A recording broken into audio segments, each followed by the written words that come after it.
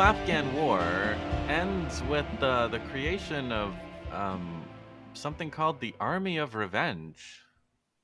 Did they That's actually call it that? yeah, that's never a good sign. No, but it seems to be, standard practice. Again, can't allow these what were they calling them? These savages Yeah. to win. Um, I remember. I don't think it was they didn't call themselves this, but there was some kind of like. Remember with the in the Opium War, there was like a vampire fleet or something. They were called Federal Vampire Fleet. But I don't think they called themselves that. I think it was like the British press that was making fun of them or something. Anyway, here we go. Uh, April 11th, 1842. Pollock. Have we heard of Pollock yet? No. Pollock is basically the British commander of the so-called Army of Revenge. So he gets through the Khyber Pass. Um, they call it forcing the Khyber Pass because I imagine there was considerable opposition. And Dost Muhammad Khan's son, Akbar Khan, goes to meet him. So there's going to be a battle here. Um, but on it's the battle doesn't happen yet. So uh, there's this is like remember, just for context, the East India Company Army marched back to Jalalabad, being kind of picked apart by Akbar Khan's forces. They when they reached Jalalabad, they were in, there was hardly anyone left. There's a famous painting from later with just one guy, which I used the painting, the remnants of an army, for the art for the previous episode, so people will Hmm. have seen that. Um, and so now they're sending another army. They kind of have recognized that they're not going to be able to keep or occupy Afghanistan. So this is pretty much just to whatever, teach them a lesson, etc. So there's a Brigadier Monteith who goes through on this warpath. On June 17th, there's a big massacre and rapes and so on in Ali Bagan, the village. So this is a quote: "A miserable hamlet about 6 miles from Jalalabad on the Peshawar side is assailed by a brigade of British troops who happened to find some accoutrements belonging to the men of the 44th. The village was given up to plunder, the women were violated, and the tenements burned." Um, there's a letter. There's a letter to the Times on October 10th, 1842, and it's worth quoting in detail. Uh, the Afghans, monsters though they are said to be, appear to have one redeeming virtue. They do not visit the offenses of their enemies upon the helpless women who fall into their hands. They do not carry out the schemes of retribution by ravishing the wives and daughters of their enemies. We hope that we shall hear no more of such excesses as those perpetrated at Ali Bagan, for that which is in itself disgraceful becomes doubly disgraceful when contrasted with the very different conduct of those who, although less is expected from them, have set us an example which we shall do well to imitate. Admitting even the virtue of retribution, we find no excuse for the ferocity which would visit the sins of the guilty upon the guiltless, and which would drag down destruction upon all without regard to sex or age, or a single thought of the probable connection of our victims with those who have injured us so much. We trust that General Pollock will make a severe example of some of the men who have disgraced their colors and their country by their excesses at Ali Bagan. So we're putting our trust into General Pollock now. So they go through the Peshbolak Valley, looting every village. There's a bit from Lady Sale, her book, I guess. She wrote, "There has been a great battle at Peshbolak where every man, woman, and child was killed. That at Ali Bagan the men were all killed, but the women and children spared." So Farooq Hussein, who I read this quote in, he says, Sale was probably told that the women were not spared and at all in Ali Bagan, but were raped, which was a weapon of war that Pollock's men increasingly used. Now you have a doubt I about Farouk's. fi- I find that incredibly hard to believe Okay. that someone would tell Lady Sale that the women were raped. Oh, you think Lady Sale would just have been so precious that they would have tried to protect her from that?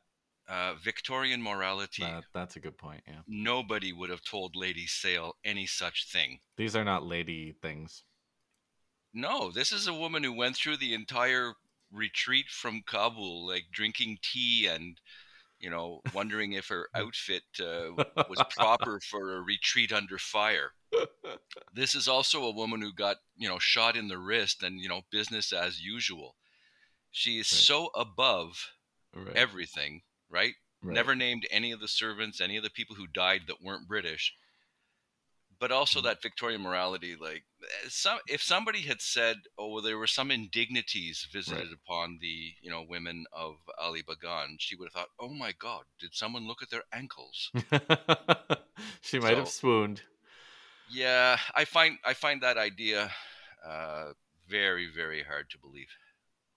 Um, so we have Not another. Oh, not go that ahead. the rapes happened, but that Yeah, anybody told Lady Lady Sale. Sale. We have General Knott, who I think shows up in 1857. That name is definitely familiar.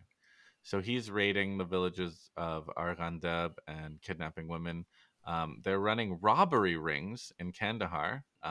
Eventually, they expel the inhabitants under Rawlinson's order in March 1842.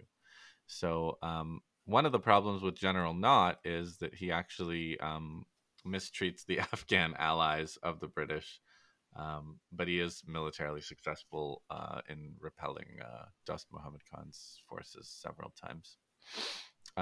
The old blowing people from the cannon trick, which we've seen, which we will see again in India, 1857. Colonel Palmer does this at Kilat Gilzai. Um, but eventually, so Colonel Palmer is trying to hold on to this fort, Kilati Gilzai, and the Gilzai tribes are, deciding which side they're going to be on, and they eventually decide against the British.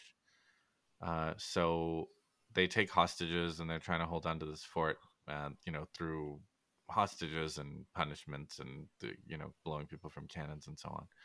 But eventually, they leave the fort. They dismantle the fort and flee in June under Commander Leach.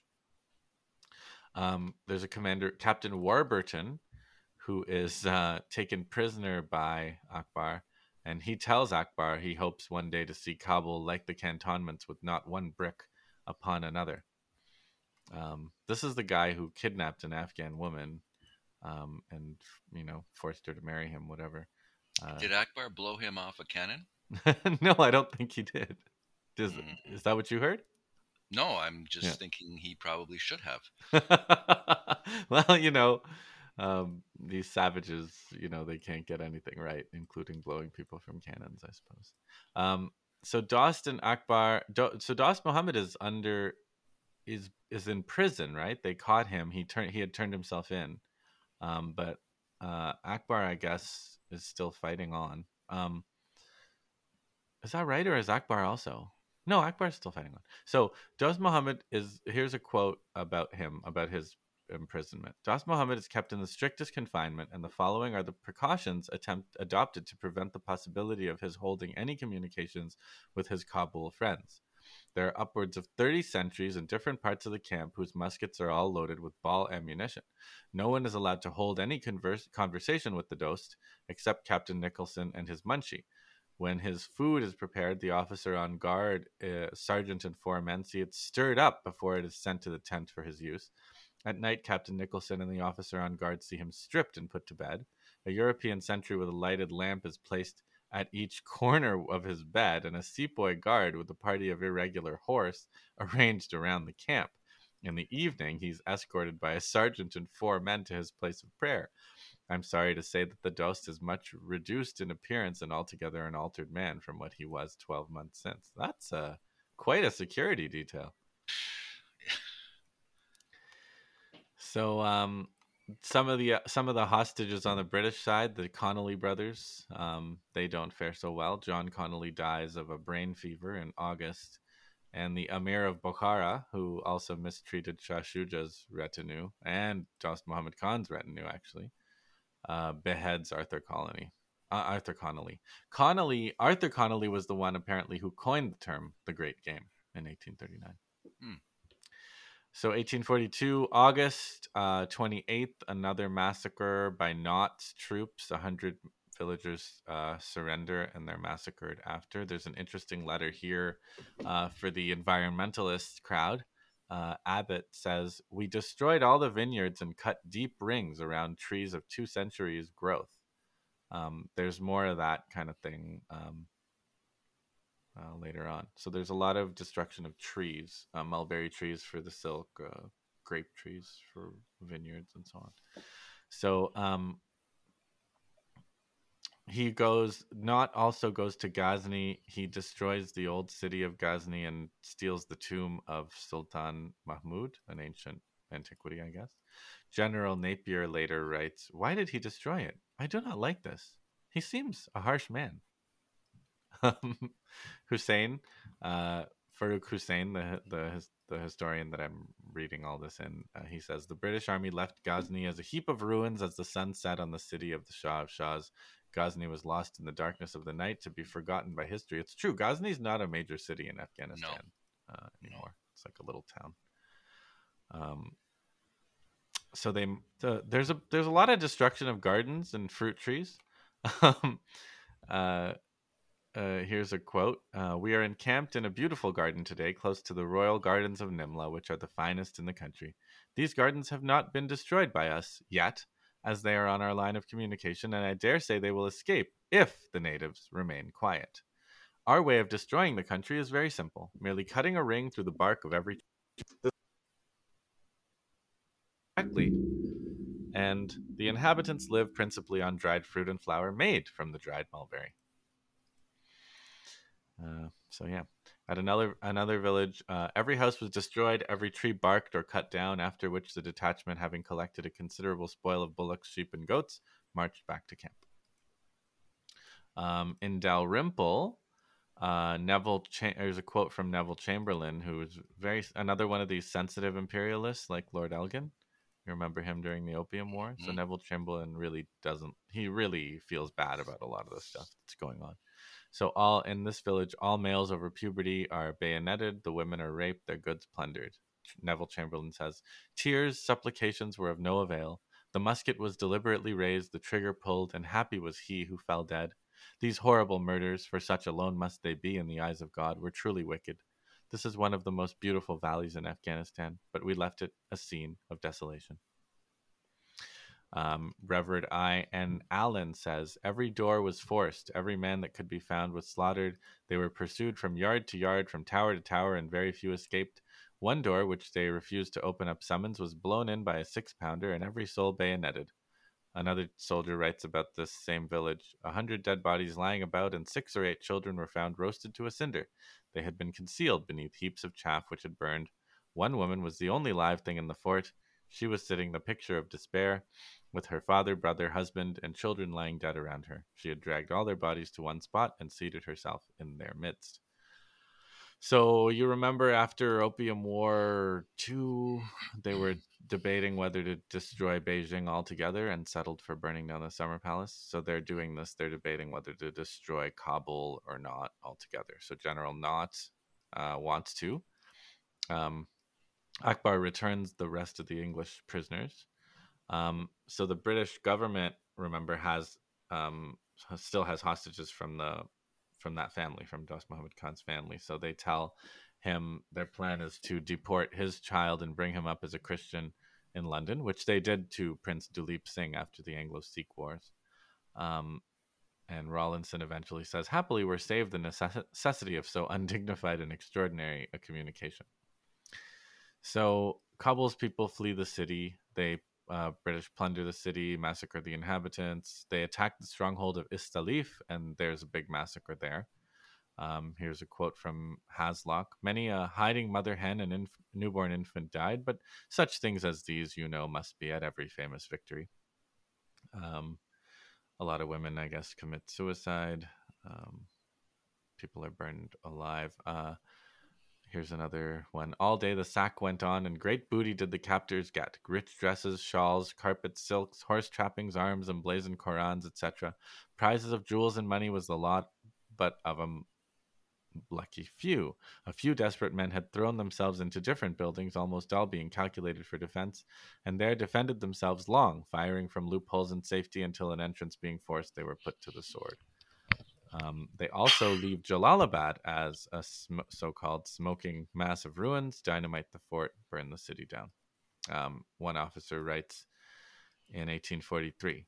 The work of retribution was now deemed accomplished, and indeed it was severe. Many of the fugitive inhabitants flocked unarmed to the campgrounds when force marched, even before the rear guard had moved to pick up what refuse scraps might have been left there. Hardships they were experiencing among the snow clad mountains, destitute of food, fuel, warm clothing, or shelter, none of which the necessaries of life they would find when the avengers' retiring steps permitted their return to the spots of their accustomed dwellings, with the long and severe winter of these regions fast approaching, nor will years repair the damage and evils inflicted. So it's a little bit like with everything going on in Palestine right now, I'm reminded of the whole trope that the Israelis have of being the most moral army in the world, and shooting and crying. We can forgive you for what you did to us, but we'll never forgive you for what you made us do to you, kind of thing. Hmm. Anyway, onward. There's a bazaar called the Char Chatta, which is apparently was the greatest covered bazaar in all of Central Asia. They dynamite that. They blow up the mosque of Ali Mardan Khan, and they install a 12-year-old Shahpur on the throne. Hussein again, Farooq Hussein. Afghanistan was facing a scorched earth policy not seen since the invasion of Genghis Khan, as homes were destroyed, women ravished, children abducted, and crops as well as foodstuffs destroyed. Dave, one day we should go back and do Genghis Khan, right? I get this feeling that Genghis Khan is like, I don't know. A big deal. There must be more complexity to the story than just complete destruction of everything. Is there? I don't know. Um, there's a little nuance. If you submitted immediately, you would be spared and you would pay taxes and so on. But your town or city would escape being sacked. However, if you didn't, they were going to make an example of you and kill every living thing in the city. Okay. Mountains of skulls, all of that. That's pretty well documented. It seems to have been a policy. If we do this every now and again, like for every incredible massacre, 9 other towns or cities are going to surrender very quick. Right. And then on top of that, there's the nomad hatred of cities. Right. So So they don't destroying cities was see the part of the value. policy too. Yeah. And But I guess. I'm surprised Hussein forgot Timur. Are Like you though? in, in between Genghis Khan and the British, Timur was pretty, in the same line. I wonder why he missed that one. I don't know. All right. So Captain Trowers agrees with Farouk Hussein. He says, "This is not fair warfare and not to my taste." And naturally, he blames the Sikhs.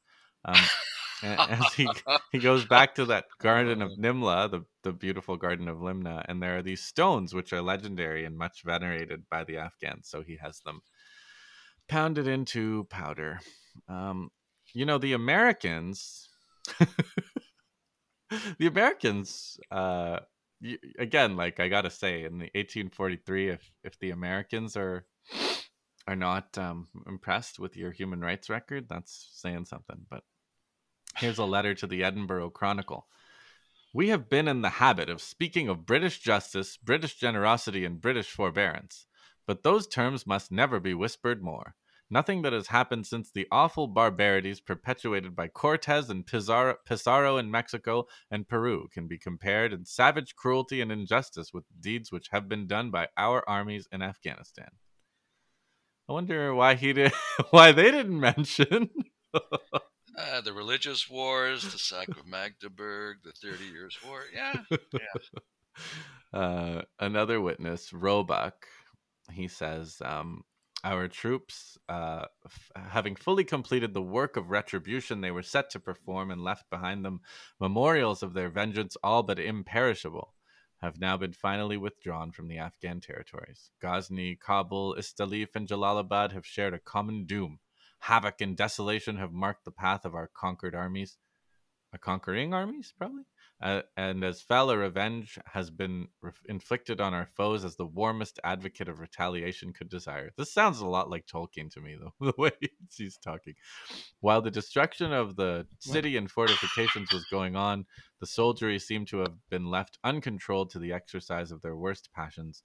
The wretched inhabitants, driven from place to place, were butchered without mercy.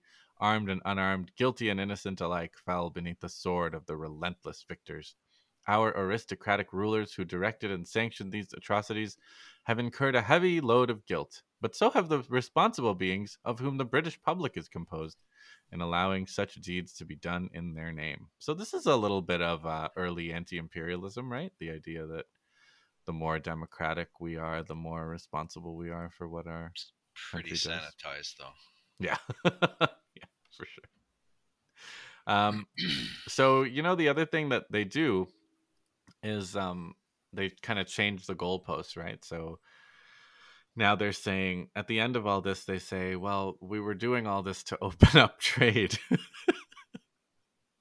Yeah. And one member of parliament was kind of making fun of this. He said, we might therefore relinquish all hope of advantages from opening the Indus to our trade. We have destroyed every town which could afford us a market, and centuries would elapse before Afghanistan recovered from the misery and desolation in which it had been plunged. There's a Lord Brougham, I guess, Yeah. Brougham, and I actually really like his speech. His speech is really good. I mean, he's a lord, and there's something about the way they thunder against these things while they're doing them, but it's a good speech. He says, "Prodigious works of human industry, mighty remains of the skill, as well as the wealth of the past ages." Vast monuments of ancient industry and taste, great bazaars, the resort of trade and the sources of peaceful commercial prosperity leveled with the ground, and their fragments scattered in the dust. Great fires, great cities set fire by the avowal of the incendiary general. If it be said that our regiments could not bear to see the ground over which they passed bleached with the bones of their countrymen who had perished on the same spot last year by the hands of those they were sent to attack, if this is to be the defense, then I naturally ask, whose fault was it that they were there? How came they to be in that country to be massacred? Whence arose these horrors? What gave rise to these scenes of slaughter? By whom? In consequence of what? Through whose plans or whose policy did it occur that these visions of blood were presented to the sight? I say those who went there, those who made the aggression on Afghan territory, they have themselves to thank, and those that sent them, for these cruelties. When men invade a country, they must not expect the invaded to be very nice as to the means they employ in their self defense or in their vengeance. There is a great difference with respect to cruelties committed in repelling aggression and those perpetrated in making it. Hmm. I'm thinking about Palestine when I read that. Oh, wow. So it's quite a speech. Anyway, if there were people complaining in the um, British press and Parliament about the expense of this army of revenge, but Yeah, they were because that's told, the only problem with it. Too but expensive. they were told not to worry because the increased demand for opium after the Oh, Opium War was going to pay for it. oh, it's all good. It's all good.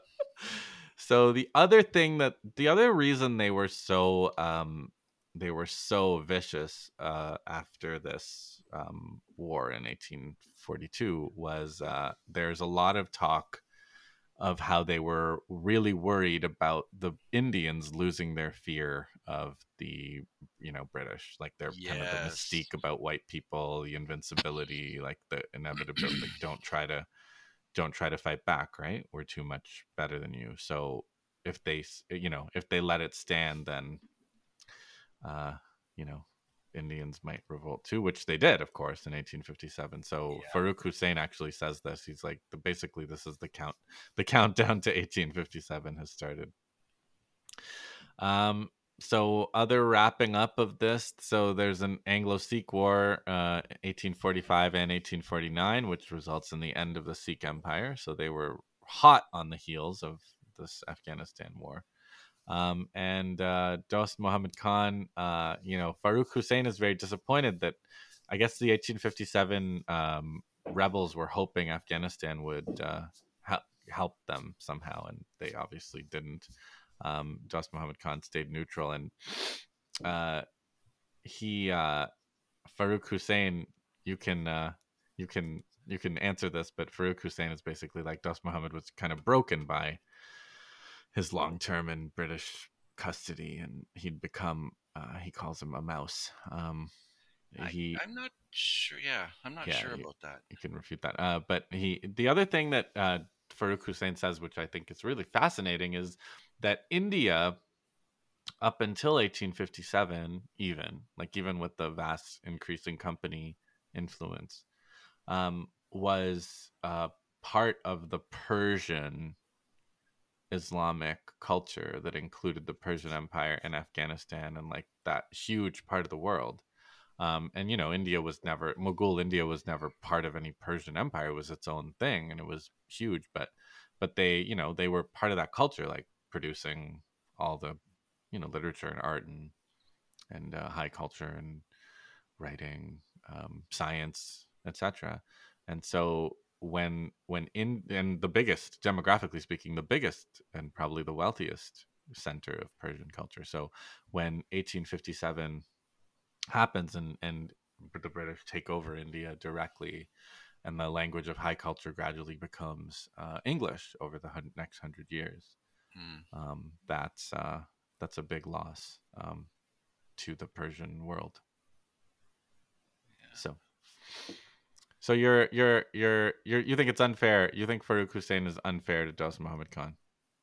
Well, he might be comparing the early or the young Dost Muhammad who, seized the throne, overthrew the Duranis, had success on all fronts.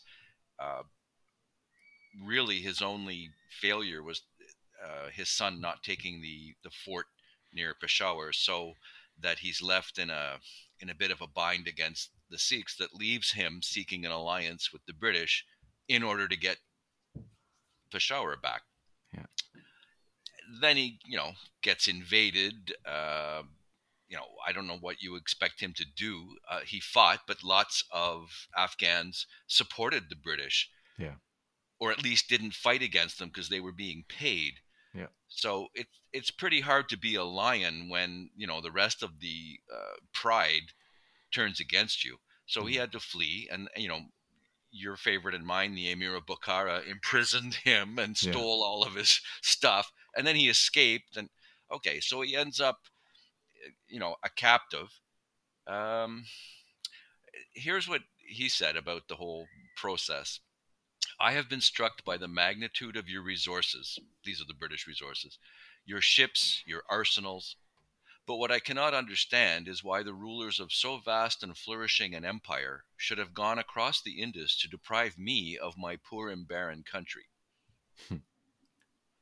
Now, at some point, the British realized that their new puppet was too young, Mm-hmm, too weak, and that they were inviting uh, a vacuum and chaos in Afghanistan.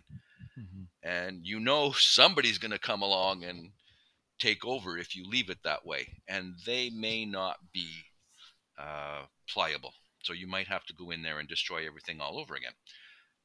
So for that reason, I guess they decided to let Dost Mohammed go home and rule once again. And he did. And, the mouse conquered Balkh and uh, captured Kandahar and, regained control over the southern Afghan tribes. Now, okay, so he reversed his former policy and he signed an alliance with the British. Henry Lawrence, the chief commissioner of the Punjab, signed it with him. Uh, but isn't that just recognizing realities? hmm you're not going to start the whole process over again and start looking for Russian help, are you? Right. That's, you know, so I'm not sure what Farouk Hussein wants him to do. Fight the British. The British have withdrawn. Right. Now, in 1857, he declared war on Persia in conjunction with the British. Um, the treaty that solved that conflict ended up with Herat under a Baraksai prince. So that's got to be a win for Dost Muhammad. And then during the Indian Rebellion, he played it kind of cool, stayed out, which is wise, don't you think?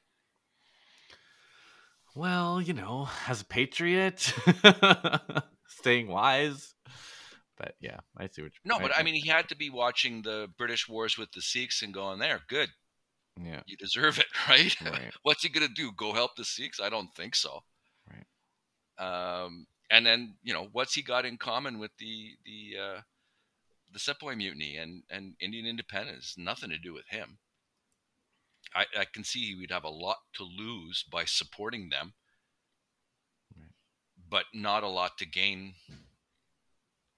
I mean, at least he didn't stab them in the back, right? Just to get a pat on the head from the British. His later years, he had troubles in Herat and in Bukhara, imagine. And he dealt with them for a time. But in 1862, here comes another Persian army. And he drove them out. And May 1863 recaptured Herat. And he died 9th of June, 1863. His post-war of revenge record doesn't sound that awful to me. It's not mousy. I Well, guess he's a mouse relative to the British. Like if you okay, think of but it, what do you yeah. want him to do? Declare war on them? Attack them? That would have been foolish and short-sighted. Well, I guess it all depends from my perspective. It all depends how close to victory the 1857 was, right?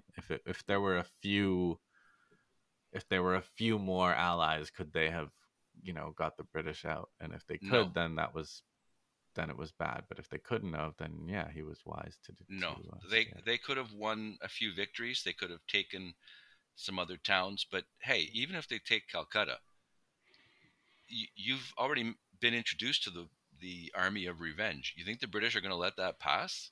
They would, Well, they need Indian troop. The Army of Revenge was Indian troops, right? They need Indian troops to do it. They right? they couldn't, yeah. So But they're going to recruit another army and send it in, and if it has a larger British contingent, and yeah, the British, they will fight to the last Gurkha life to crush exactly. yeah. But that's, So I mean, that's the nature of revolution is can you win those?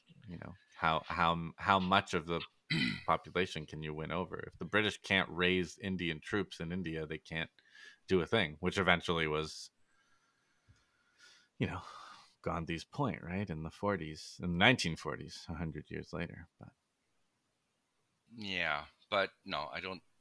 Plus, we covered this in the 1857 episode. So the Indian leadership was too divided, and mm, they weren't all in there motivated by the spirit of patriotism. So I I don't see them making a united front and kicking the British out. Just eh. yeah. Meanwhile, a little flash ahead to the Great Game. Mm. So for the next 3 decades, the Russians continued to advance in Central Asia. They got closer and closer to Afghanistan. In 1842, their border was on the other side of the Aral Sea, but by 1865, they formally annexed Tashkent, and then in 1868, Samarkand.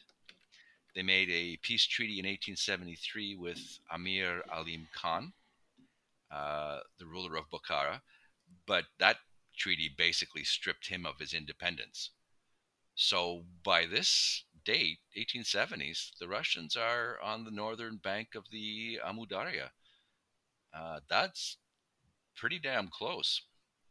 Uh, Dost Muhammad was succeeded by his son, Sher Ali Khan. but he was quickly toppled by his older brother, Muhammad Afzal Khan, and they, you know, fought each other for quite a while. And Sher Ali Khan eventually was able to defeat his brother and regain the throne. He's got a reign that's remembered for attempts to reform. There's a theme that we've covered quite a few times. He created official government posts, reformed the military, introduced a postal service, and promoted Pashtun to be I guess, the national language with what, indifferent success? Would that be fair? Yeah, I because my my family connection are Pashto ethnically, but they speak Dari to each other. So even when I went to Afghanistan, there were people who only spoke Pashtun, who only spoke Pashto in Kabul, but most people spoke both or Dari. So yeah, it's but I do think it was important. I have some notes on Sher Ali Khan from uh, a book that Hungam sent me, Kabul History, 1773 to 1948. Hmm. So uh, Sher Ali Khan was now in which his father now returning. So wait, no, I'm talking about Sardar Abdurrahman Khan. He's the son of Afzal Khan, fought in the civil war in which his father opposed another former Amir, Sher Ali Khan. So this is about Abdurrahman Khan, who's also trying to reform. So I'll just say from this choice, which would reveal an autocratic administrator, a potentially unified Afghanistan would emerge a strong state within boundaries recognized for the first time. Domestically, some of the changes revived the series of reforms introduced by Amir Sher Ali Khan. Certain economic and social reforms were introduced. Kabul was exposed to industrial technology and medical techniques through the skill of Indian and English technicians and doctors employed at the personal invitation of the Amir. So they're trying to, they're actually using the British Indian technical knowledge to try to do their modernization. Hmm. Unfortunately, they're stuck between the British and the Russians. Sher Ali Khan tried to keep Afghanistan neutral. I think that's the only thing you can do. Does that make him a mouse? Um, Besides, you've seen firsthand what's happened to all of your neighbors. Mhm. Pokhara is gone. The Sikhs are now under the British rule. You know, so he's just trying to stay independent by staying neutral, and that lasted until 1878. Mhm. The British got the idea that there should be a permanent British envoy in Kabul. Now, you remember the last one, McNaughton. So, I mean, this is not going to be popular for Sher Ali Khan. And it's also going to send a message to the Russians. So, we're back to the great game, Mm. 1878 version. Well, this is And also memories of what's going on in China, right? This whole envoy business. It's like, yeah, the envoy is going to start dictating policy to you mm, and telling you what to do. And I think Sher Ali Khan knows it. So, he's resisting, he's delaying, he's I don't know if he refused outright. That would be dangerous. Anyway, Lord Lytton, the Viceroy of India, ordered a diplomatic mission to set out for Kabul in September 1878.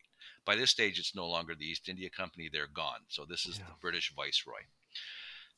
The mission was turned back as it approached the eastern entrance of the Khyber Pass, so they didn't even let them in. And this triggered the Second Anglo-Afghan War, which I find, if you look a little closer than, a cursory reading, it becomes really interesting. So remember that date, September 1878. Hmm. Second Anglo-Afghan War. The first campaign began in November of 1878. And Huh. I think, wait a second.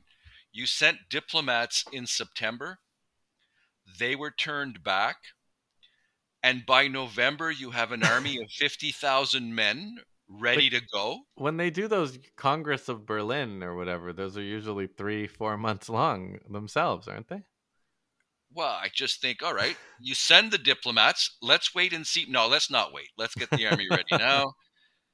So 50,000 fighting men, mostly Indians, of course, three military columns, and they invade Afghanistan on three fronts. They won battles, the British won battles at Ali Masjid and Pewar Kotal, which leaves the approach to um, Kabul virtually undefended. So I looked up these battles, which I had never heard of. Mm. Ali Masjid is a fort in the Khyber Pass. The Afghans had 24 cannon, and of course, they were firing round shot. I think the biggest gun they had was a 12 pounder. Meanwhile, oh, and firing round shot means there's smoothbore, right? Mhm. So the British have guns firing 40-pound shells, Mm. and they described it as a stiff fight that was not going anywhere until they got a lucky shot. Two of their shells hit the central bastion of the fortress and silenced a stubborn Afghan 7-pound gun. So you're So 40-pound shells against a 7-pounder. these shells are explosive? Yeah, Like they have they're fused. explosive. Yeah. They're fused as opposed to firing round shot, which is just a cannonball, right? Right, but is it still just a giant hunk of metal that's hitting you, or is it something that No, it's a explodes? shell that's going to explode. It is going to explode. Yeah. Okay. Yeah, the timing on the fuse is a matter of science and gunnery science, but Right. yeah, the difference in technology is like the stuff that we covered in China. It's ridiculous. Right. Um, Pewar Kotal was a battle fought in a steep ravine. The Afghans had a good defensive position. Both sides had about 4,000 uh, troops involved. The Indians suffered 21 killed, 75 wounded.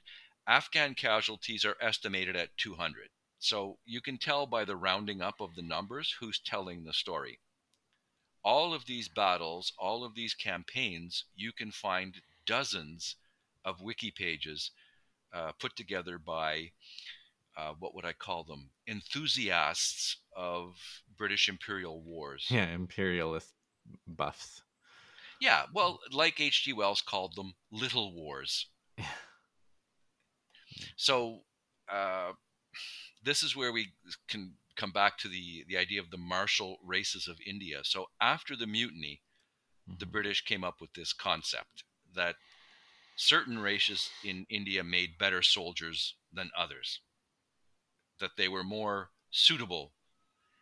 Coincidentally, those races tend to be the ones that had fought for Britain and saved India for them.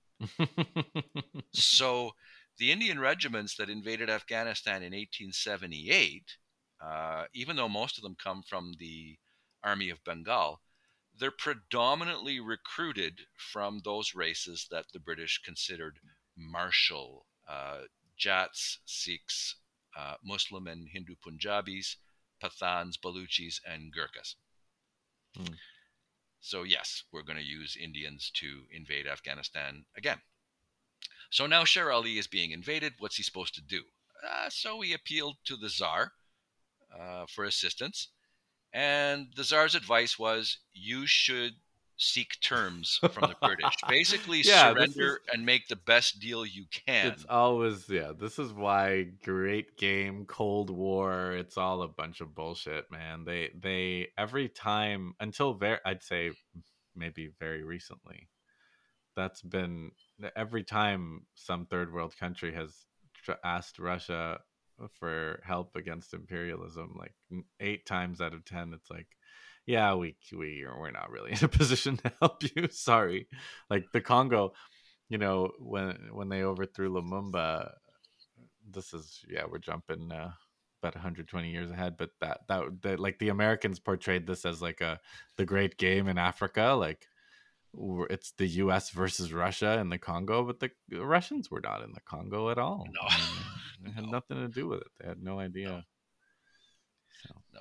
I mean, Actually, there are other times. Vietnam, there are cases when the Russians certainly helped against the imperialists, but a lot of times It was not the case. No, you're going to get some encouragement, and then Thoughts and prayers. yeah, yeah. Um, Sher Ali actually went, I think, in person to see the Tsar. Like that's how desperate he was. Mhm. Uh, got nothing. Came back to Afghanistan. Died. Who is the czar at this point? This is Nicholas, Okay. who is. Oh no, it's not Nicholas. It is Alexander the Second Oh, okay. or third. I can't remember when Alexander the Second got assassinated. 1880s, I think. So Yeah, yeah, same as the Alexander the second. Second. That's my guess. Um, right. So Sher Ali's son and successor, Muhammad Yaqub Khan, with the British forces all over the country, I don't know what he's supposed to do. So he signed the Treaty of Gandamak in May to prevent the British from invading the rest of the country. So, according to the agreement, he's going to receive an annual subsidy and a promise, rather vague, of assistance in case of foreign aggression. I love foreign armies invading and complaining about foreign aggression. Yes. It's one of my favorite things. It's been my favorite thing since 2003 Iraq occupation by the US, because that was their thing. They were like, there's foreign fighters everywhere in Iraq.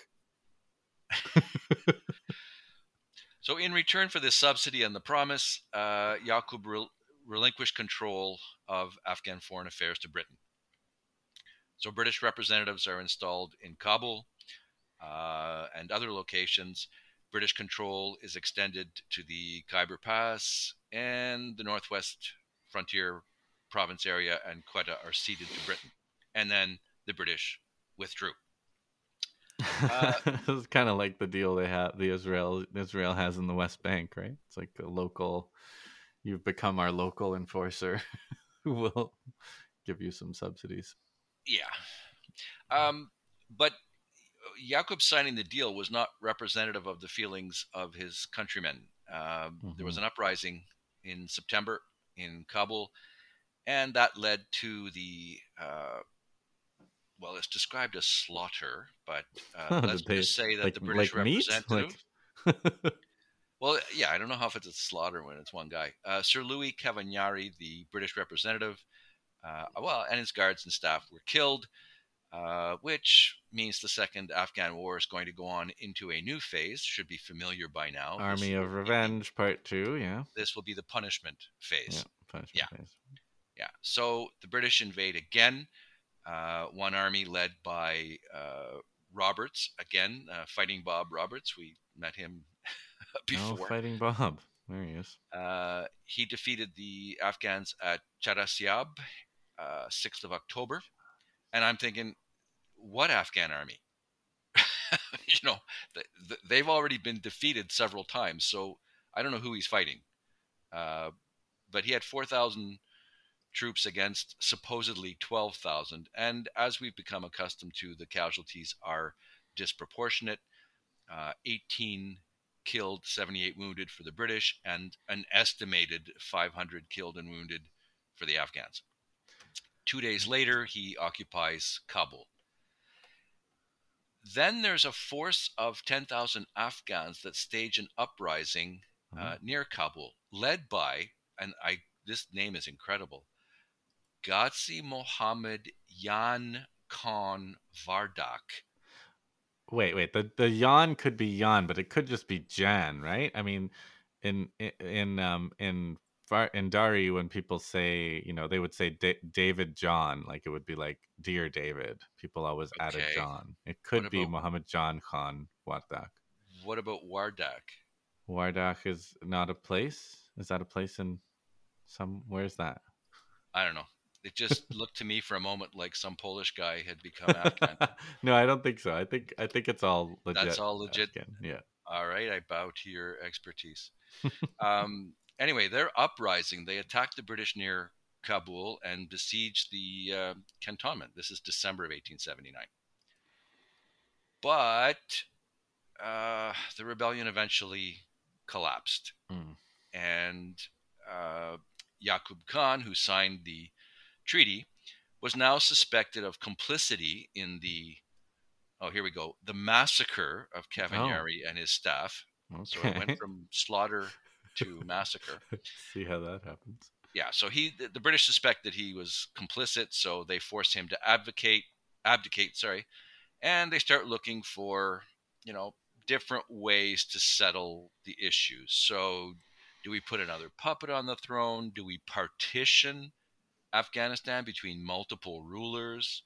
You know, encourage them to fight each other rather than us. And finally, they decide to install his cousin Abdur Rahman Khan, Hmm. which leads to another revolt by Ayub Khan, governor of Herat. He defeated a British detachment at the Battle of I Maiwand. want. And guess what? It's really hard to find a lot of detail about the Battle of Oh, look Maiwand. at that. Yeah.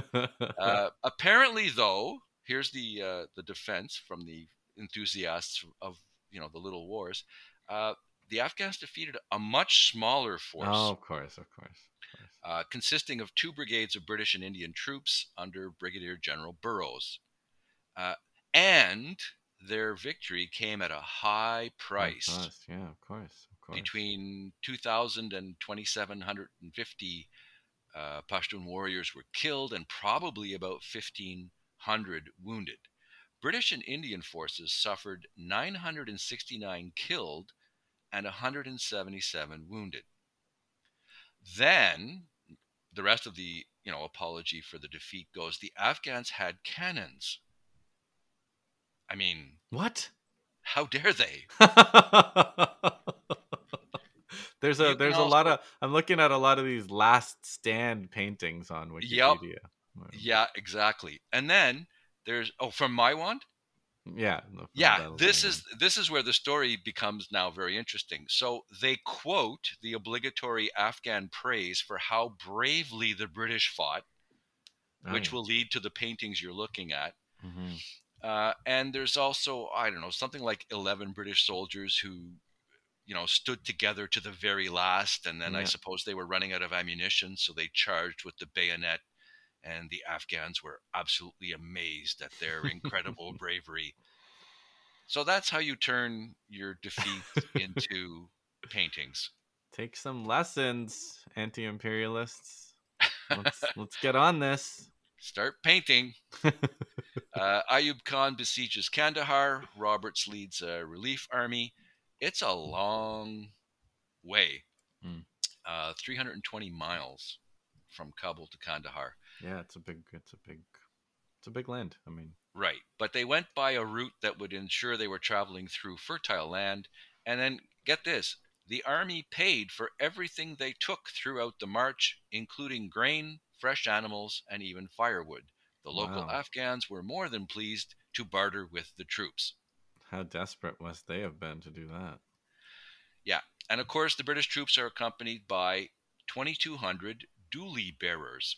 So I had to look up what the hell is a dually bearer? And the They're answer sedan is chairs. so that the white guys can be Sit down born and on. be carried. Yes. Wow. 4,700 transport men and 1,200 servants in addition.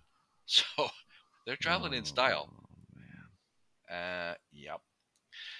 Battle of Kandahar, and Roberts defeated Ayub Khan the 1st of September decisively, and that's the end of his rebellion.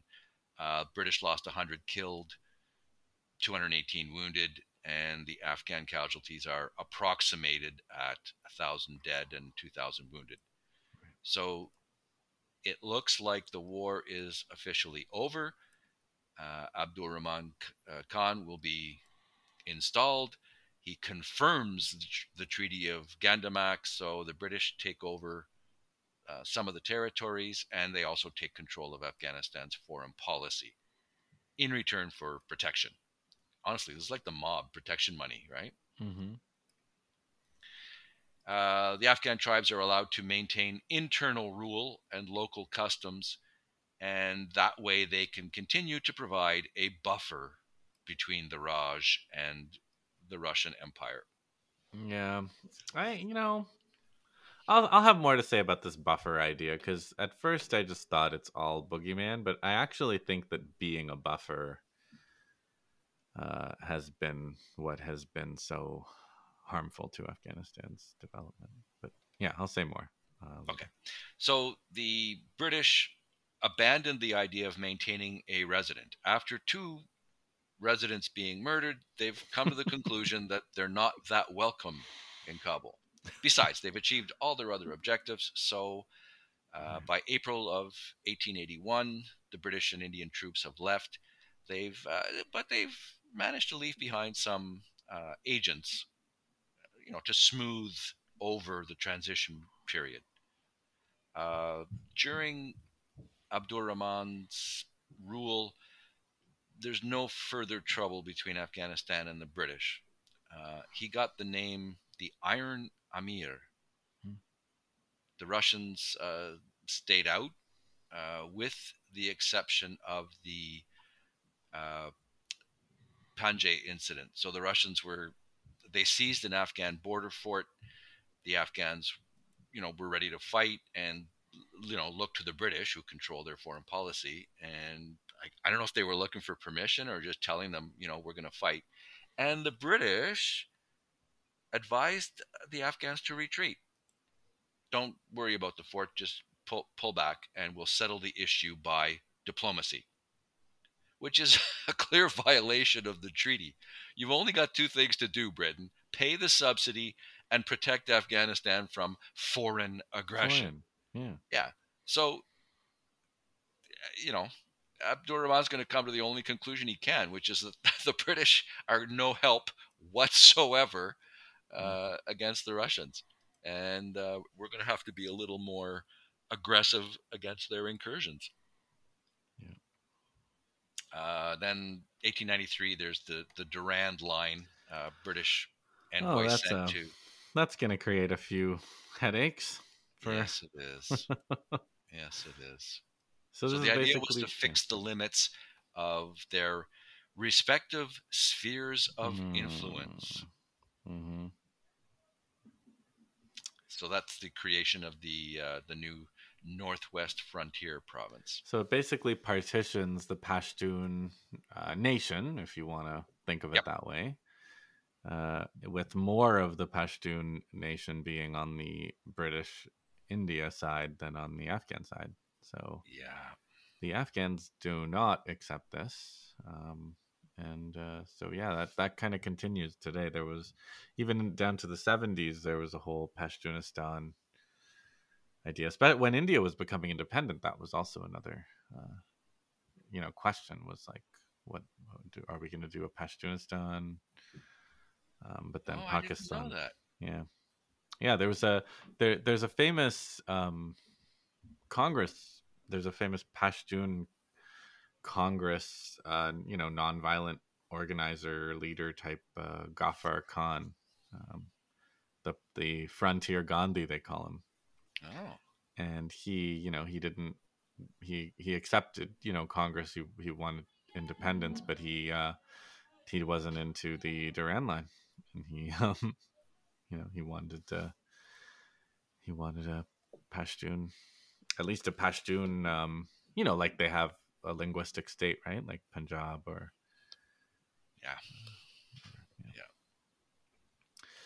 So the buffer thing, it's interesting. Well, let me just say in 1919, there's a war, at the end of World War I, which we'll come back to this war, but Amanullah Khan, who's like another great reformer type who rules for 10 years, 1919 to 29, but Amanullah Khan, he sort of wins for control of for Afghan foreign policy back from the British. So that's like another, to the extent that Afghanistan was a semi colony because of the treaty, the Gandamak Treaty. It's 1919 they win their foreign policy independence, which is kind of a big deal for them. Um, but yeah, this buffer zone question, I think, like when I look at the Central Asian republics, right, like what Kazakhstan, Uzbekistan, etc. developmentally they're way ahead of Afghanistan, and I think it's because of this buffer thing, like being in one sphere, being in the Russian sphere of influence. They're nobody's trying to conquer and occupy them to stop Russia from being there because Russia's already there. So whereas the British, they don't want a developmentally, you know, they don't want a powerful country on the border of their Indian empire. So it's better for them to have a kind of a wasteland, um, as a buffer zone, a no It, man's land, whatever. it's right there in the name, Northwest Frontier Province. Yeah, This is the end of the road, and yeah, and no, you don't invest in infrastructure there yeah, because in a worst case scenario, the Russians move in and take over. So yeah. you would just be, you know, setting up goodies for them to take.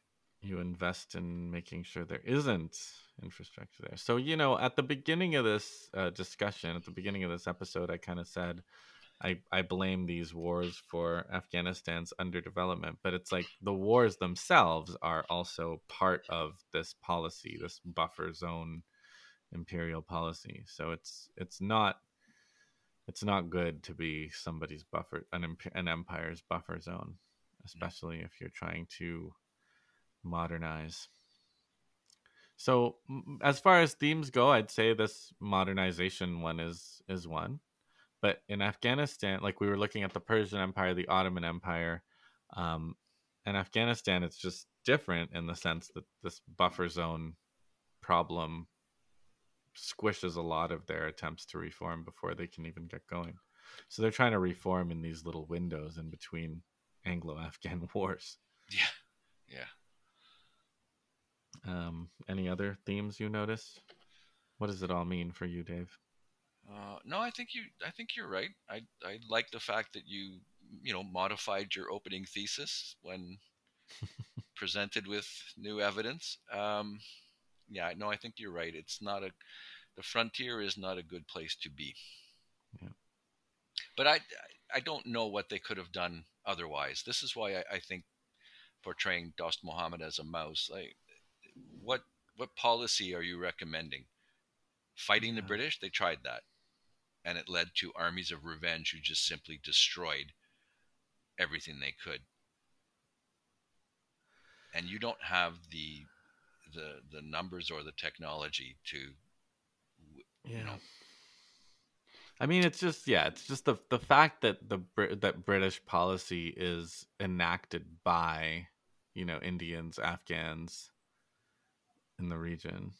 I think that's what's so galling to people who, are anti-imperialist today, and they're like, how did they get people to do that for them? They got people to destroy their own region in a way, but somehow that's not how people saw things back then.